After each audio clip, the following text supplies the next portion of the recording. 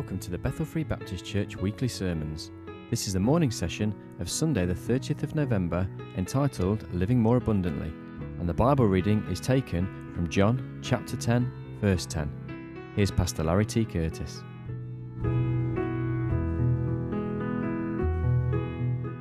It's very important that we all understand the importance of just what baptism is. And I'll say this in the beginning, and I'll say it with a smile. You take it with the love that I say it. But if you're here this evening, you're a believer that have truly put your faith and trust in the Lord Jesus Christ, then you ought to take that step of obedience to follow the Lord in believers' baptism. The only way not to do that is to be disobedient to our Lord. Now, you don't become any more a Christian when you're baptized. You're either saved or you're lost. There is no in between. There is no process that takes place. We're saved when we put our faith and trust in the finished work of Jesus Christ. His shed blood paid for our sins. When He rose from the grave, He conquered death, hell, and the grave for each and every one of us. We can only go to the Lord as sinners crying out for mercy, not because of who we are or what we'll change or what we can do, but all because of what Jesus did for us. But as believers, that first step of obedience that we find in Scripture is that they followed the Lord in believers' baptism. Now, I want to just give you a few things from the Word of God that hopefully will just give you a clear understanding of what will be taking place here in the service this evening.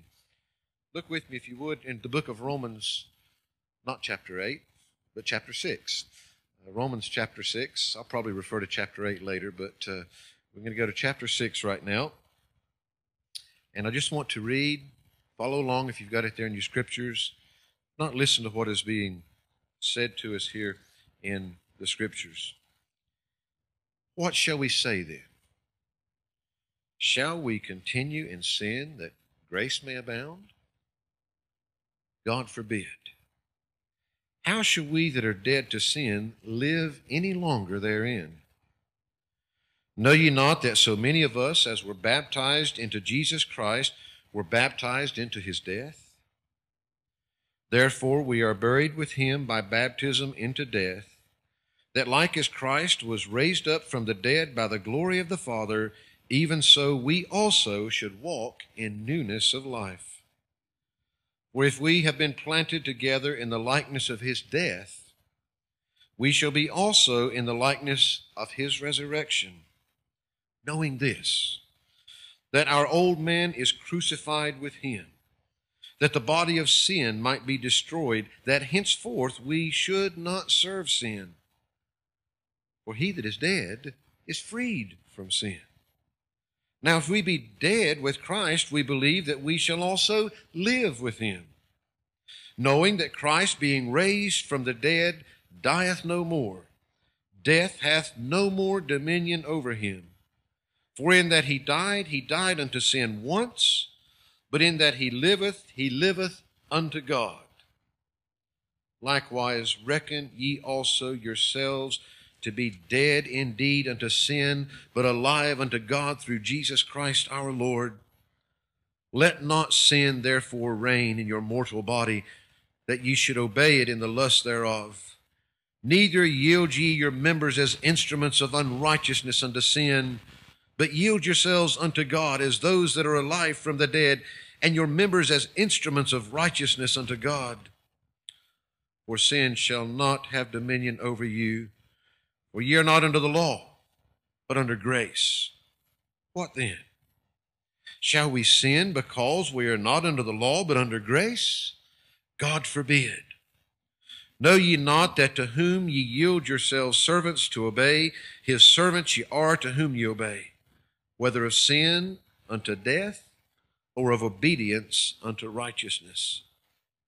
But God be thanked that ye were the servants of sin, but ye have obeyed from the heart that form of doctrine which was delivered you. Being then made free from sin, ye became the servants of righteousness. I speak after the manner of men because of the infirmity of your flesh. For as ye have yielded your members servants to uncleanness, and to iniquity unto iniquity, even so now yield your members servants to righteousness unto holiness. For when you were the servants of sin, ye were free from righteousness. What fruit had ye then in those things whereof ye are now ashamed? For the end of those things is death. But now, being made free from sin and become servants to God, ye have your fruit unto holiness, and the end, everlasting life. For the wages of sin is death, but the gift of God is eternal life through Jesus Christ our Lord. You see, we're buried with the Lord Jesus Christ in baptism. He says, wherein also ye are risen with him through the faith of the operation of God, who hath raised him from the dead. The truth is that when we follow the Lord in believers' baptism, we are unashamedly identifying ourselves with Jesus Christ. We're identifying ourselves with his death and with his resurrection. When we identify ourselves with him, we do it before the whole world to see. I'm not ashamed to be called a Christian. You know, that term Christian was first used at Antioch not as a favorable expression. It was meant as a derogatory slur. You little Christ. Because they were acting like that Jesus who they didn't care anything for at all. They began to call them Christians. But we proudly identify ourselves with the Lord Jesus Christ. Why should we do that? Why should we identify ourselves? Well, first of all, because the Lord commanded it. The very commandment that's given to us to go into the world and to preach the gospel to every creature. In Matthew chapter 28, verses 18 to 20, and Jesus came and spake unto them, saying, all power is given unto me in heaven and in earth. Go ye therefore and teach all nations, baptizing them in the name of the Father and of the Son and of the Holy Ghost, teaching them to observe all things whatsoever I have commanded you, and lo, I am with you always, even unto the end of the world. Amen. You see, in the same command that he told us to go and carry the gospel, he also commanded that they be baptized, that they be taught in all the things that God has given us. So we ought to do it, first of all, because God has commanded it, and we ought to want to be obedient to him. Secondly, you should do it because you love Christ. Jesus said himself in John chapter 14, verse 15, if ye love me, keep my commandments. We looked this morning at that truth of in sincerity and in truth.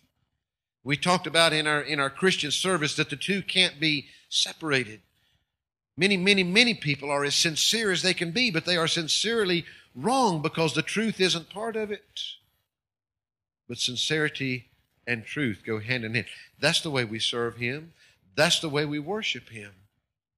We find that if we love the Lord Jesus Christ sincerely, then we ought to desire to obey his commandment and to show him that we love him. You know, we sing that great old hymn that's been around. As a matter of fact, I've got it as one of our hymns in the closing of the service. Trust and obey. For there is no other way to be happy in Jesus but to trust and obey. When we're trusting in this world, when we're trusting in the things of this world, we're never going to truly know that inner joy and happiness. Folks, when we're walking in disobedience to his word. So, the meaning of baptism is that in Christianity, that is our identification. In the Old Testament with the Jews, it was circumcision. But in the New Testament with the church, our identification with the Lord Jesus Christ is through baptism. And we should desire to do that because he commanded it and because we love him, because it will bring personal joy to you in walking in obedience to him. You see, the truth is, though, is that baptism is totally worthless without salvation. As a matter of fact, these two families have presented themselves to be members of Bethel Free Baptist Church.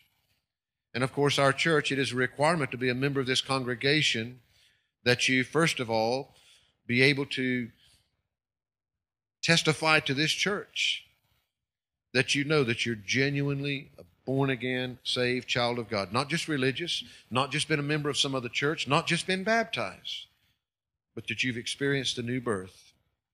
And secondly, that you've been baptized scripturally by immersion as a believer according to the New Testament. And of course, we find that in Scripture, there is only one type of baptism, and that's baptism by immersion. Only believers. I challenge anybody. I know, just as we talked this morning, I know that the baptizing of babies is done sincerely by a lot of people because they want to protect their child. But folks, because it's done with sincerity doesn't make it right. There is nowhere found in Scripture that anybody was ever baptized except those that had put their faith and trust in Jesus Christ. First of all, there was John's baptism in looking for him to come. And then Jesus Christ himself set the example. Even he went and had John baptize him. And of course, for every believer, we know that the Scripture not only commands us to be baptized, but in every place that is, the word baptize itself means to dip, to plunge, to go under. We find that every place that baptism took place, it wasn't just with a pot of water, but it was lots of water. The Ethiopian and Philip went down into the water. And so we believe that scriptural baptism is only to those that have genuinely put their faith and trust in Christ. Once they have done that, they identify themselves with the Lord Jesus Christ in believers' baptism by immersion in a local New Testament church. And so we find that as we proceed this evening that it's a little different for Jane and for Daisy both, because neither one of them are brand new Christians. Both of them, they'll be sharing their testimonies in just a few moments. And of course, they have both been baptized before. Some would say baptism. You know, some have accused me of rebaptizing. Well, we don't rebaptize. We just believe you need to be baptized one time scripturally. But just because we call it baptism doesn't make it baptism. Now, again, it is not in doubting the sincerity of their hearts. That's why that we've tried to take the Scriptures and try to show them honestly and truly that though they were genuine and sincere when they followed the Lord in baptism, we could not accept that as New Testament baptism because it was not done by a New Testament church. And of course, the truth is that it's not even a sling upon the beliefs or the doctrines of those that baptize them, because we have no problem there whatsoever. But it was not a New Testament church. It was never established as a church. It was never operated as a New Testament church. And I love the people dearly, but that is something that, again, we clearly state in our statement of faith that we believe scripturally that you can take the Word of God, you can study it out. The ordinances were not given to the world, folks. God has always had an instrument to work through. And in the Old Testament, He worked through the nation of Israel for most of it. And even though He was the God of the whole world, He worked through the nation of Israel. And that's where God spoke to the world through, and that's where God served. That's where God did His work through. But when Jesus Christ died upon the cross, Judaism as a whole rejected the Messiah. But Jesus Christ Himself established His church.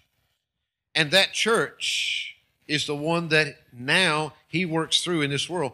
Many of the problems that we have doctrinally and in Christendom today is because that people have tried to do good things, sometimes with the best of intentions, but out from under the authority of God's Word and His instrument in this world, which is the church. You see, I personally, though I've been preaching for more years than I probably should tell you, though I've been a Christian since I was an 11-year-old young man, the truth is that I have no authority to baptize anyone. God's work takes place through His church. And therefore, biblical, scriptural baptism, you know, anybody could take somebody and put them under the water. Anybody could say the words. But that's not what God, and if you don't think that God's serious about doing things His way, that it's okay for us to do our own, just read your Bible a little bit. God gives us, He is a God of order, and He gives us that order. And I believe today that God has not placed within my power, nor any other man would call himself a preacher, nor any other Christian, the authority that has been placed in His church. Most of your New Testament was either written about the church or to the church in what we should do. And so these two come this evening, and they'll be sharing their testimonies, but I wanted to make it clear to you. You know that originally the forerunners, if you would, of the Baptist, and you know, I believe that God has had a remnant of true believers right through history, right from the New Testament when He first established His church right on through. And I believe they've gone by lots of different names in history. One of the groups that preceded us as the Baptists was known as the Anabaptists. And you know what Anabaptist literally meant? Baptizing again, because they did not accept pedobaptism, the baptism of infants and whatnot. Now, they weren't right in everything that they believed, but they were right on that. Folks, we don't think that anybody needs to be rebaptized. Many of you have joined this church, I don't even think that you have to be baptized by a Baptist church. I know many churches that hold the name Baptist over their door, but they don't believe the same things that I believe on the Word of God. They don't stand on the same thing. I know others that don't have the name Baptist, but they stand upon the same truths that we do. So I'm not saying that this is not a Baptist thing. It's not an independent Baptist thing. It is a biblical thing, and a New Testament church is the one that has the authority to administer the Lord's table and baptism. And so both Jane and Daisy desire in their hearts to follow the Lord in scriptural baptism. Not to be baptized again, but to be baptized for the first time scripturally and genuinely. And that's because in their hearts they want to obey the Lord Jesus Christ, and they want to obey His Word. So this is a special time for them. Even though that they went into the water once before, it's tonight that biblically they follow the Lord in what we know is scriptural baptism. And I praise the Lord for that. And you know, I pray, I don't know how long that you have left, and I don't know how long I have left. You know, I really don't believe that any of us have a long time left before the trumpet sounds. But I trust and pray that this church will never be built around the words of a man, a preacher, but around the Word of God. I pray that it will always have someone that will stand in this pulpit and proclaim that truth unashamedly, proclaim it with authority because God's Word says it, and not waver from it for the sake of man. Even when we love people dearly, we would not wish to offend people for the purpose of it. We must stand upon the Scriptures and upon the Word of God, and may we always do that. And you know, church membership is an important thing, folks. It's something that, again, I'll mention a bit later, but it's something that is a tremendous commitment that's taken too lightly by too many people. Just as I said about baptism, if you're here this evening, I say to you with all the love, but if you're here and you're a true believer, if you haven't been baptized, you ought to be baptized. But if you're not a member of a local church, you ought to be a member of a local church. You ought to be accountable to a local church. You ought to be serving God through a local church. The Bible knows nothing of people going out and doing things on their own. He gave us order, and He gave gifts to that body, and He says that that body is to be fitly joined together. I believe that every child of God has been gifted in some manner. And you know, not one of us, whether it's the pastor of the church or whether it's the person that teaches the Sunday school, the person that cleans the toilets, the person that does anything in the name of the Lord as part of this fellowship is just as important to that body. Everybody working together is what makes the body function as it ought to. And you need to be not just an arm or a leg or something out there on your own. You need to be part of a body. And a part of a body should be committed together. And I believe that you should pray and earnestly know where God wants you. You need to agree doctrinally with that place, and you need to be committed just like when that man and that wife commit themselves, because you know the church in Scripture is referred to as the bride of Christ. When we commit ourselves one to another, we do it openly. We should commit ourselves together for better or for worse, the good times and the bad times, which all churches will go through. We never, ever, ever should tolerate doctrinal error. But you know, I'm going to let you down sometimes as your pastor. You're going to let each other down sometimes. Believe me, I know better than anybody here just how far from perfection that I am. But you know, together, we're there to encourage one another, to build one another up, to be there for one another, no matter what. I'm not talking about just talk. We talked about that this morning. Talk can come cheap. But what's the character of your commitment? Will we really follow through with those commitments? When a body commits itself together, it's united, and it ought to work together. And each and every one of those believers has a part to fill in that body, and each and every one ought to be fulfilling that for the good of the whole. Not for ourselves, the Bible says, but for the good of the whole. And so it is an extremely important step.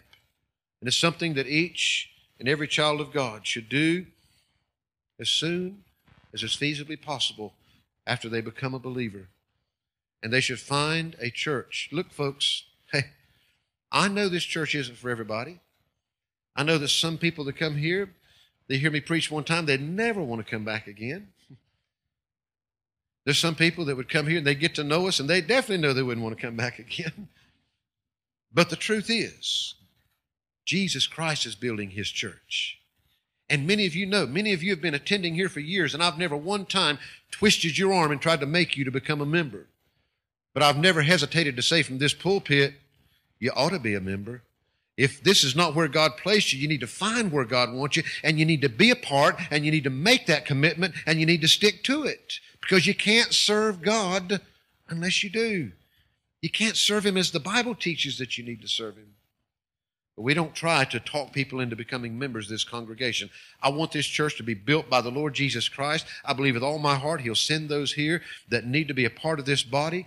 Our emphasis upon building this church is trying to win the lost to Christ. Now, if you're a believer and God sends you this way, then you just look at us and look at our faults and see if you want to be a part of that or not. Because we are who we are, and we try to stand and be what God wants us to be, and that's what we want to be. This evening, it's a great privilege to have these that want to follow the Lord in believers' baptism. I'll give you the sermon later. That was just a little tidbit. But we're going to ask these two ladies to come and share with you their testimony.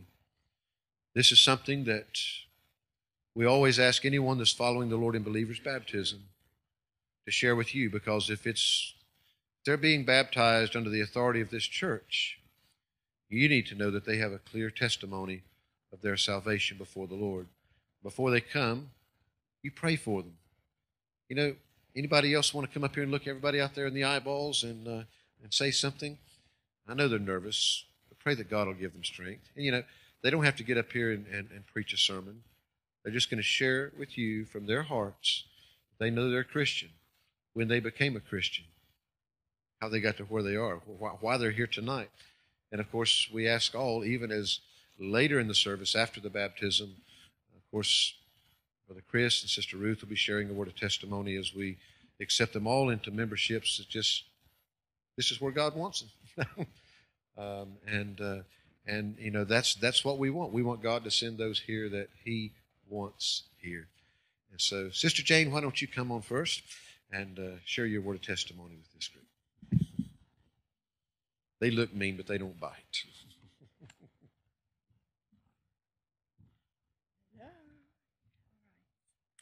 Right, on Valentine's Day in '96, I was sitting in a church listening to a sermon about God's love. And I was dead to anything spiritual, and my soul was hard and lifeless. I could not have cared less for Jesus or the Bible, but at some point during that sermon, I could sense that Jesus was calling me to repentance and offering me His love and forgiveness. And I grabbed it with both hands. For the first time in my life, I felt truly alive and full of life. And I left that church a different person, and the Bible says a new creation. Amen. Psalm 40 says, he brought me up also out of a horrible pit, out of the miry clay, and set my feet upon a rock, and established my goings. And that was true for me. In 1998, I was baptized at Bethany, and I did it with all good intentions, but as Larry said, good intentions get you nowhere. And I realise now that I wasn't in God's will.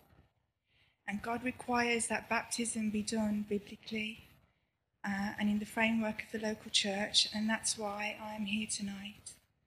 And we heard this afternoon that when Jesus was baptised, a voice from heaven said, "This is my beloved Son, in whom I am well pleased." And now I trust God can say of me, "This is my beloved daughter, in whom I am well pleased." Amen.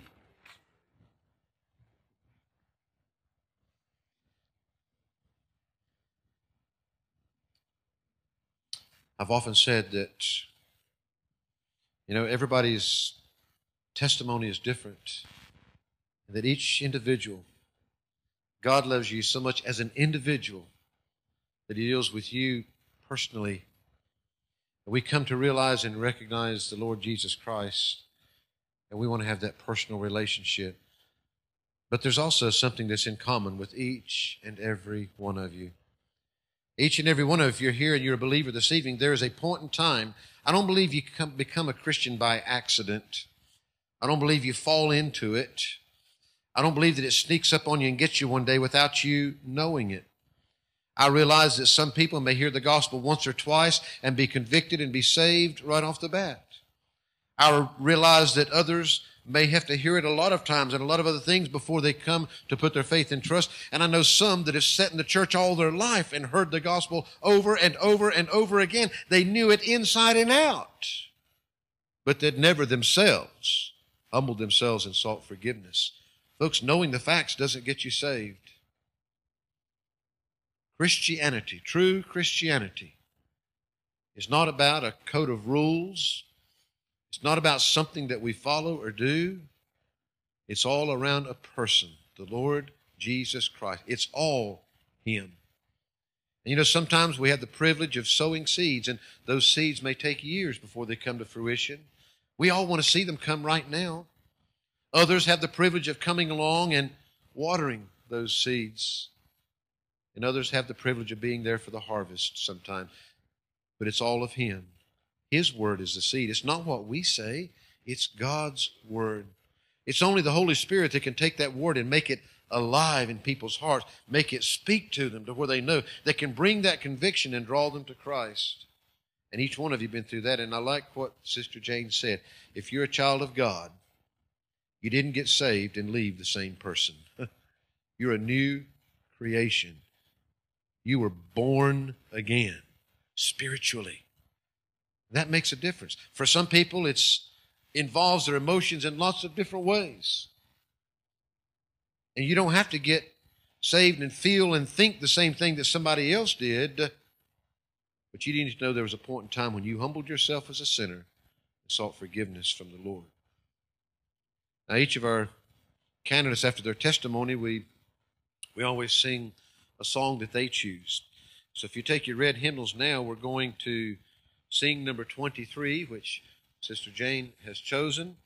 There is a fountain filled with blood, drawn from Emmanuel's veins, and sinners plunge beneath that flood, lose all their guilty stains.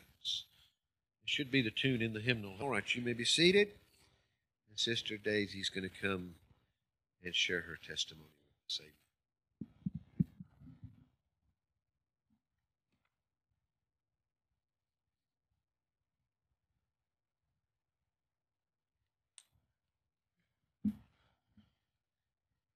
I repented of my sin and received Jesus Christ into my heart on October the 14th, 2000.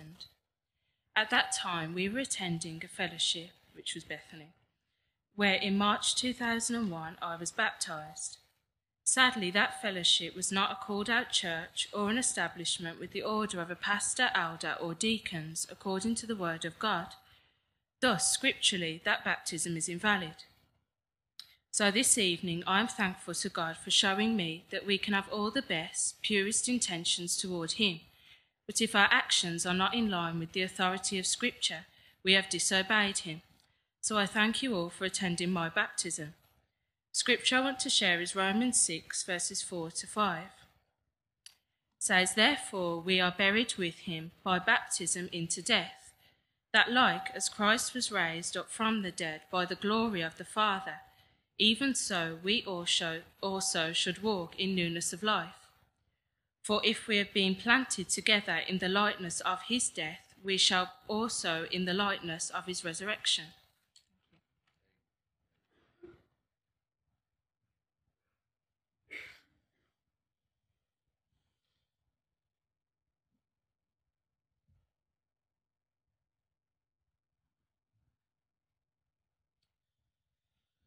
All right. Thank you, Daisy. And again, thank the Lord that, sometimes I encourage people if they know, because I didn't. I don't know the date on the calendar when I was saved. I remember the time of the year. I remember the meeting. I remember the preacher preaching. I remember when I was convicted of my sins and went forward and wanted to be saved. But I didn't write the date down on the calendar. I even remember that it was a Thursday night. But it was a Thursday night in November, but I don't remember the exact date. But the thing was, it's not the day on the calendar that's important. It's that you remember a time when you know that by God's grace you were convicted by the Holy Spirit and you were moved to put your faith and trust in Jesus Christ and his finished work. And so thank you, Daisy, that you can remember when that took place in your life. And thank you that even now that you want to be obedient to the Lord Jesus Christ and following him in believer's baptism this evening. Now, I'd like to read another passage of Scripture to you from the Gospel of John, chapter 10.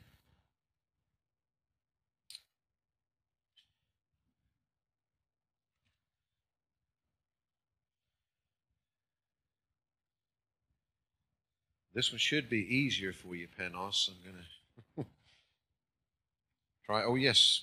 We forgot to sing Daisy's song, didn't we? It's actually the other book, the Songs of Fellowship book.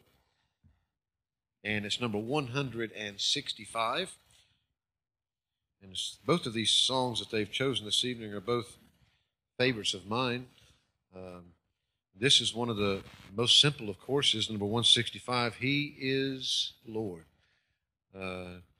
But sometimes the simplest have some of the greatest meaning. So we'll sing this one through a couple of times. He is Lord, He is Lord, He is risen from the dead, and He is Lord. 165 in your Songs of Fellowship. Amen. And one day, every knee will bow, every tongue will confess Jesus Christ is Lord. All right, John chapter 10. I'd like to read. I was kidding Panos because we were talking, of course, if you've never tried to record a preacher, and especially one that what's the right word? I know I don't get loud. That's passionate. That's passionate sometimes in his preaching. If you're back there trying to keep those levels somewhere in between, then boy, is it a challenge ever, And I said, I could try to be a more monotone preacher and not go up and down so much, but I'm not sure how well I'd succeed. And he said, don't worry about it. He'll get used to flipping the controls back there to try to keep me from over-modulating everything off the screen. So I'm going to attempt not to preach to you such this evening. I've already shared with you, I think, some important scriptures concerning salvation and baptism. I want to share a simple thought with you this evening. And though it's simple, it's very important. And I'm going to try not to get over-passionate, but it's hard not to get passionate about God's Word. But I think this is a thought that whether you're here as a believer this evening or whether you've never put your faith and trust in Christ, I believe it's a truth that hopefully can find a place in your heart. In John chapter 10, I'd like to read verses 1 through 18, which if you've got a red letter, you'll find that all but one verse and a few words are in red. This was the Lord Jesus Christ speaking himself. And he said this, he said, "Verily, verily, I say unto you, he that entereth not by the door into the sheepfold, but climbeth up some other way, the same is a thief and a robber. But he that entereth in by the door is the shepherd of the sheep. To him the porter openeth, and the sheep hear his voice, and he calleth his own sheep by name, and leadeth them out. And when he putteth forth his own sheep, he goeth before them, and the sheep follow him, for they know his voice. And a stranger will they not follow, but will flee from him, for they know not the voice of a stranger. This parable spake Jesus unto them, but they understood not what things they were which he spake unto them. Then said Jesus unto them again, Verily, verily, I say unto you, I am the door of the sheep. All that ever came before me are thieves and robbers, but the sheep do not hear them. I am the door. By me, if any man enter in, he shall be saved, and shall go in and out and find pasture. The thief cometh not but for to steal, and to kill, and to destroy. I am come that ye might have life, and that ye might have it more abundantly. I am the good shepherd. The good shepherd giveth his life for the sheep. But he that is an hireling and not the shepherd, whose own the sheep are not, seeth the wolf coming, leaveth the sheep and fleeth, and the wolf catcheth them and scattereth the sheep. The hireling fleeth, because he is an hireling and careth not for the sheep. I am the good shepherd, and know my sheep, and am known of mine. As the Father knoweth me, even so know I the Father, and I lay down my life for the sheep. And other sheep I have, which are not of this fold. Them also I must bring, and they shall hear my voice, and there shall be one fold and one shepherd. Therefore doth my Father love me, because I lay down my life, that I might take it again. No man taketh it from me, but I lay it down of myself. I have power to lay it down, and I have power to take it again. This commandment have I received of my Father. Father, I thank you this evening, Lord, for the testimonies that we have heard. I thank you, Lord, that both Jane and Daisy can look back to a day when they know without a shadow of a doubt that you spoke to their hearts, that you invited them into the fold. And Lord, that they accepted and received by faith. They put their trust in Jesus Christ and his finished work. And Father, I pray now, as you know the hearts of each one here this evening, I pray that again you would speak to hearts. May men and women, boys and girls here this evening not hear the words of men, but may they hear your words as they are anointed, as they're made alive unto their hearts, and may each and every one respond as they need to. In Christ's name we pray. Amen and amen.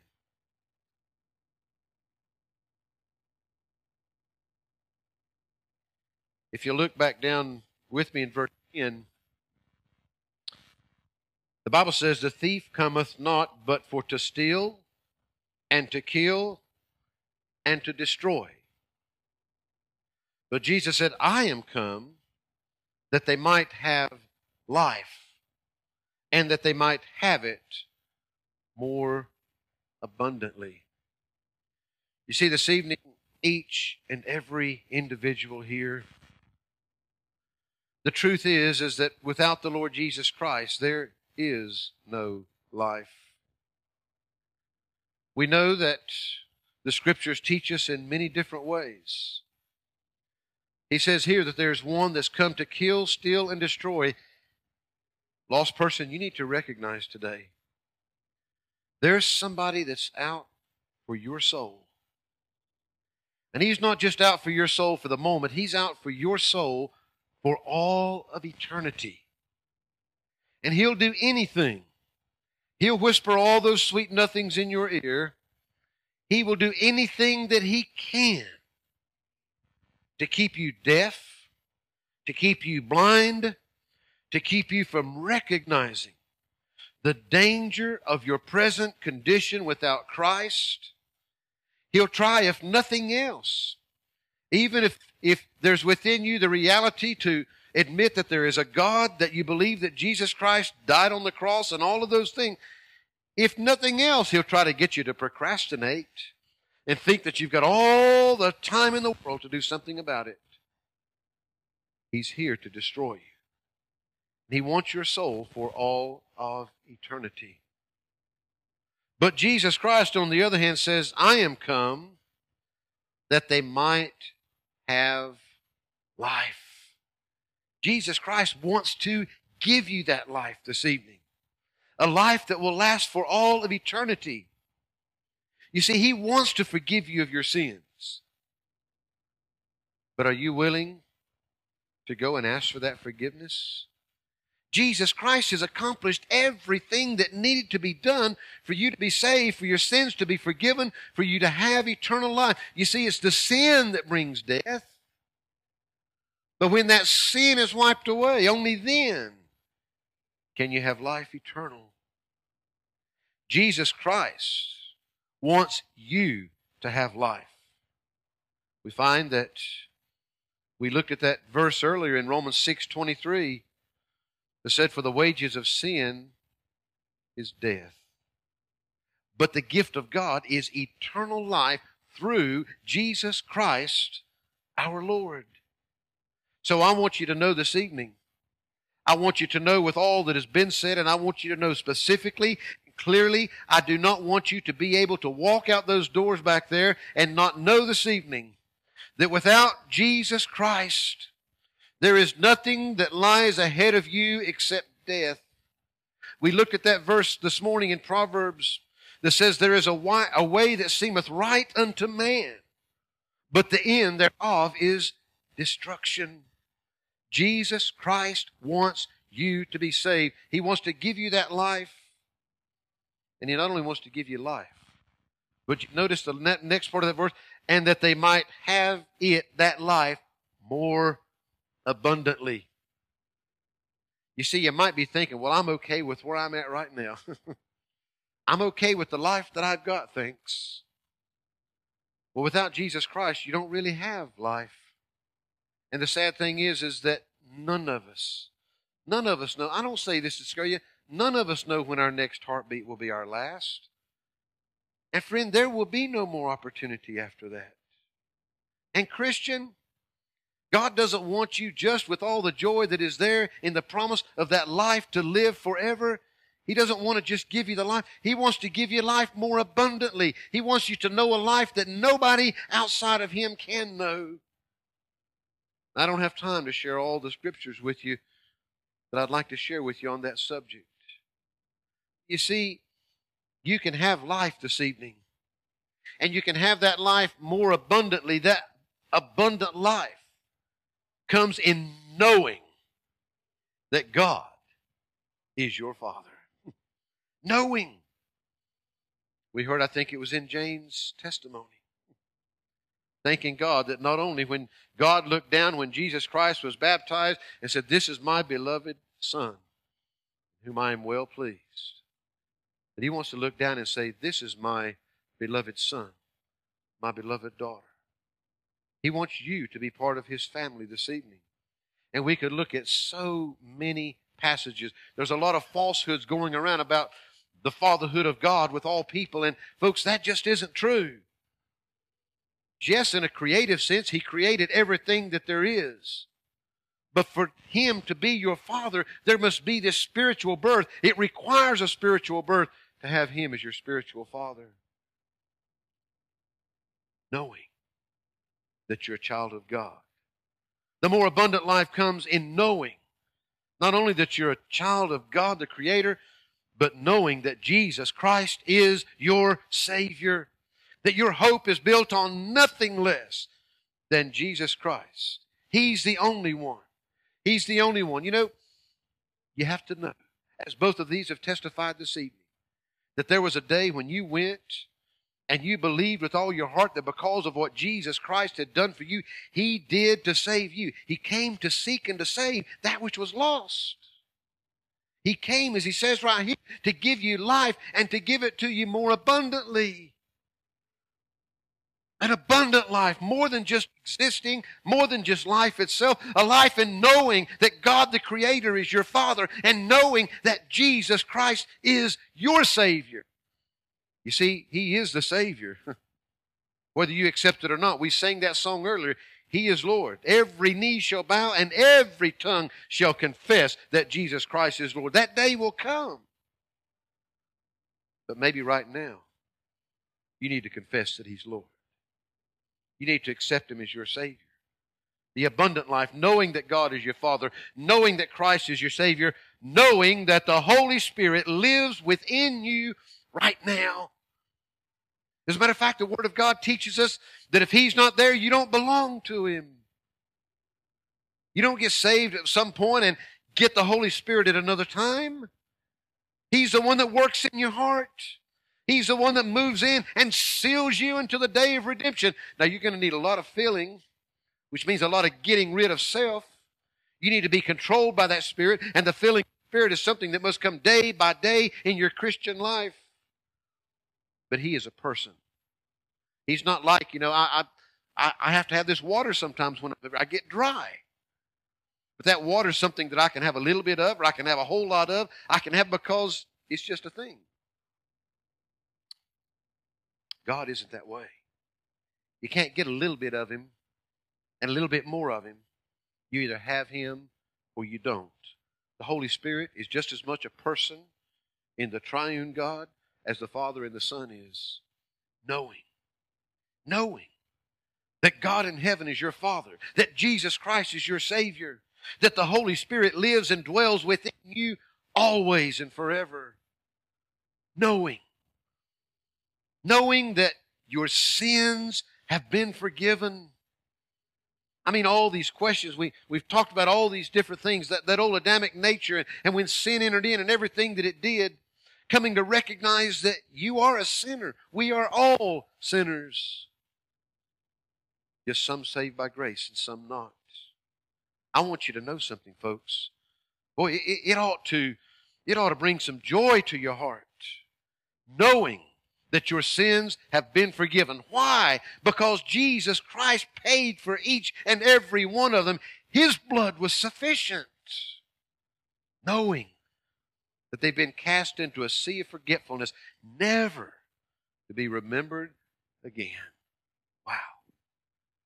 The abundant life comes in knowing, as a child of God, the privilege of prayer. Do you know that my God loves me so much that I can go to Him any time of the day or the hour, no matter what I'm going through, no matter what everything else is happening in this world, no matter if everybody else has forsaken me, I know that He lives within me, and I know that I can go to Him and that He's there, that He's never too busy for me. The great privilege of prayer. You can't know that without Christ. It's only through Him that our prayers can be heard. He's the only mediator between man and God. Oh, the privilege of being able to go to God and speak to Him and know that He's there, that He hears, that He cares, that He answers. The privilege of the abundant life. So many times we get to feeling so sorry for ourselves. We've got it so hard, so rough, so difficult. We don't stop to count the blessings. You know what, ladies? This world could take everything that you've got. I mean everything. I mean, they could take anything that has any material value to it. And there is not a person here tonight that is so secure that it couldn't happen. You know, I went back and I read almost the entire book of Job this week in my personal devotions because I needed to. Sometimes this world doesn't seem fair. I needed to, not for me, but because of somebody that I care so much for, what they're going through, and not understanding it. And I went back and I read that, and I read all that was going through Job's mind and all that he was thinking and all the depths that he went to. And yet God was in control. It didn't seem like it part of the time, but He was always there. I don't know why that sometimes the life may not seem real abundant when you're down in some of those valleys. But I want to tell you something. If it feels that bad, you don't want to be there without Jesus. You don't want to be there on your own. You know, no matter what anybody says, the abundant life comes from knowing with all of my heart that right here in this book, I hold the very Word of God. Oh, men will disagree, denominations will disagree, churches will disagree. You know, even in fellowship our size. Oh, if we're going to be a fellowship in unity, we've got to agree on the fundamentals that we lay down and say this is what we're standing upon. But we'll find something if we talk long enough that we don't see exactly eyeball to eyeball on. You know what? God's Word is always there. And it's always just knowing the wonderful privilege. God promised and He has preserved His Word for us. I believe with all my heart that it was inspired, that it was breathed by God Himself. I believe with all my heart that as we hold it, that it's without error. I believe that it's inerrant. I believe that it's infallible. We toss those words around. But to know those, we've got God's Word. When we lack wisdom, ask for it, He says. Go to Him. We've got His Word right here. The abundant life. You know, here in just a little while, matter of fact, in just a couple of moments, we know that these two are going to be following the Lord in baptism. By God's grace and God's will, if He tarries and the trumpet doesn't sound before we get there, they'll become part of the fellowship of Bethel Free Baptist Church, part of our family. And folks, it is a family. And yeah, we've got plenty of warts and we've got plenty of things that you can find wrong. And we'll continue to have so. You know, part of being a family is loving in spite of all of that. Doesn't matter.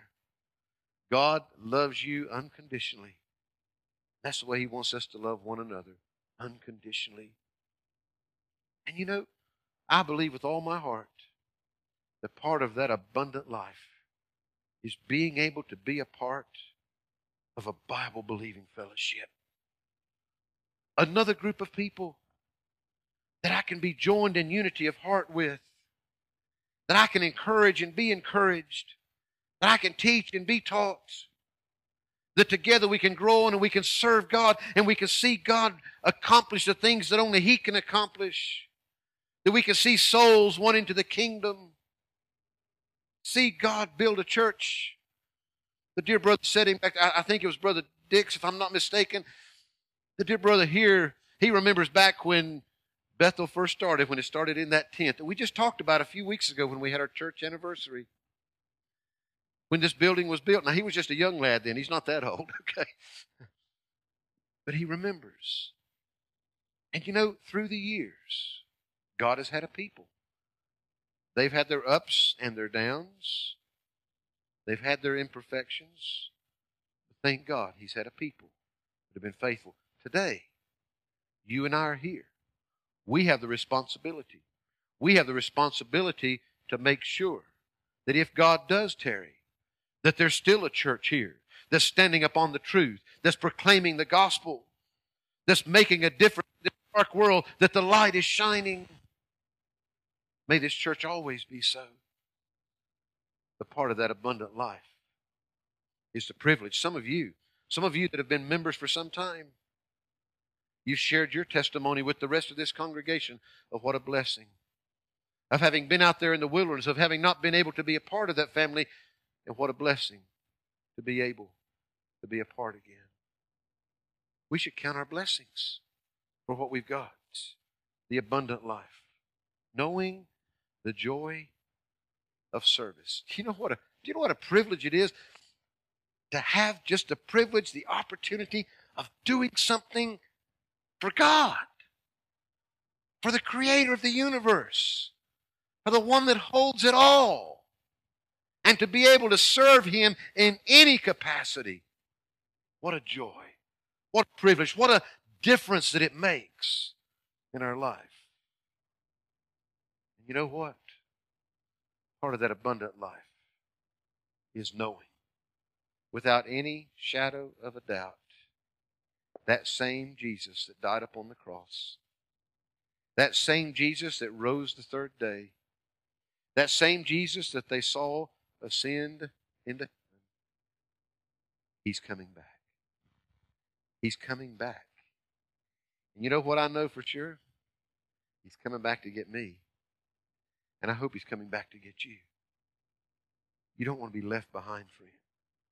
You do not want to be left behind. He's done everything. Why reject Him? Lost person, wouldn't you like to know the same Jesus that these two ladies have put their faith in? Wouldn't you like to know that you've got life, that you've got it more abundantly? Wouldn't you like to know that in spite of all this world does and says, you've always got a friend? You've always got one that sticketh closer than a brother. You've got one that'll be there with you always and forever, that's done everything that is necessary to give you life eternal. And you know, you can reject that and you can walk out those doors just as lost as when you came in. That's not God's fault. That'll be your choice again tonight. Or you can humble yourself. See, I know I'm a sinner. And I know if I've got a hope, it's in Jesus. It's not in me. If I've got a hope, it's because He's done what I can't do. God, please forgive me. Please forgive me of my sins.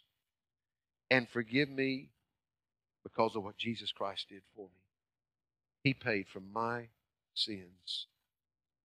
Would you accept that payment for me tonight? My faith and trust, you know, sometimes they tell you don't want to put all your eggs in one basket. Well, this is one time you do. It's all on Jesus. It's all on Him. And you can know that this evening. And Christian, as a fellowship here at Bethel, what a privilege to be able to see God building our family and others coming into it. Maybe there's others here this evening. Maybe you've just been feeling sorry for yourself as a Christian. You know you're a believer. You know you're on your way to heaven. Jesus Christ has done an awful lot for you. You've got an awful lot to be happy about. You've got an awful lot to rejoice in. We need to do some rejoicing. We need to thank God for each other. And thank God for what He's doing. And thank God that though we don't see them being saved by the hundreds year by year, we see more coming in to the kingdom. And thank God, I believe that we're going to see more in the year ahead. I believe that God has us here for a purpose. Right now, we want to bow our heads and we want to pray. We want to ask God's special blessing as we prepare to enter the waters of baptism here once again. Father, I thank You this evening.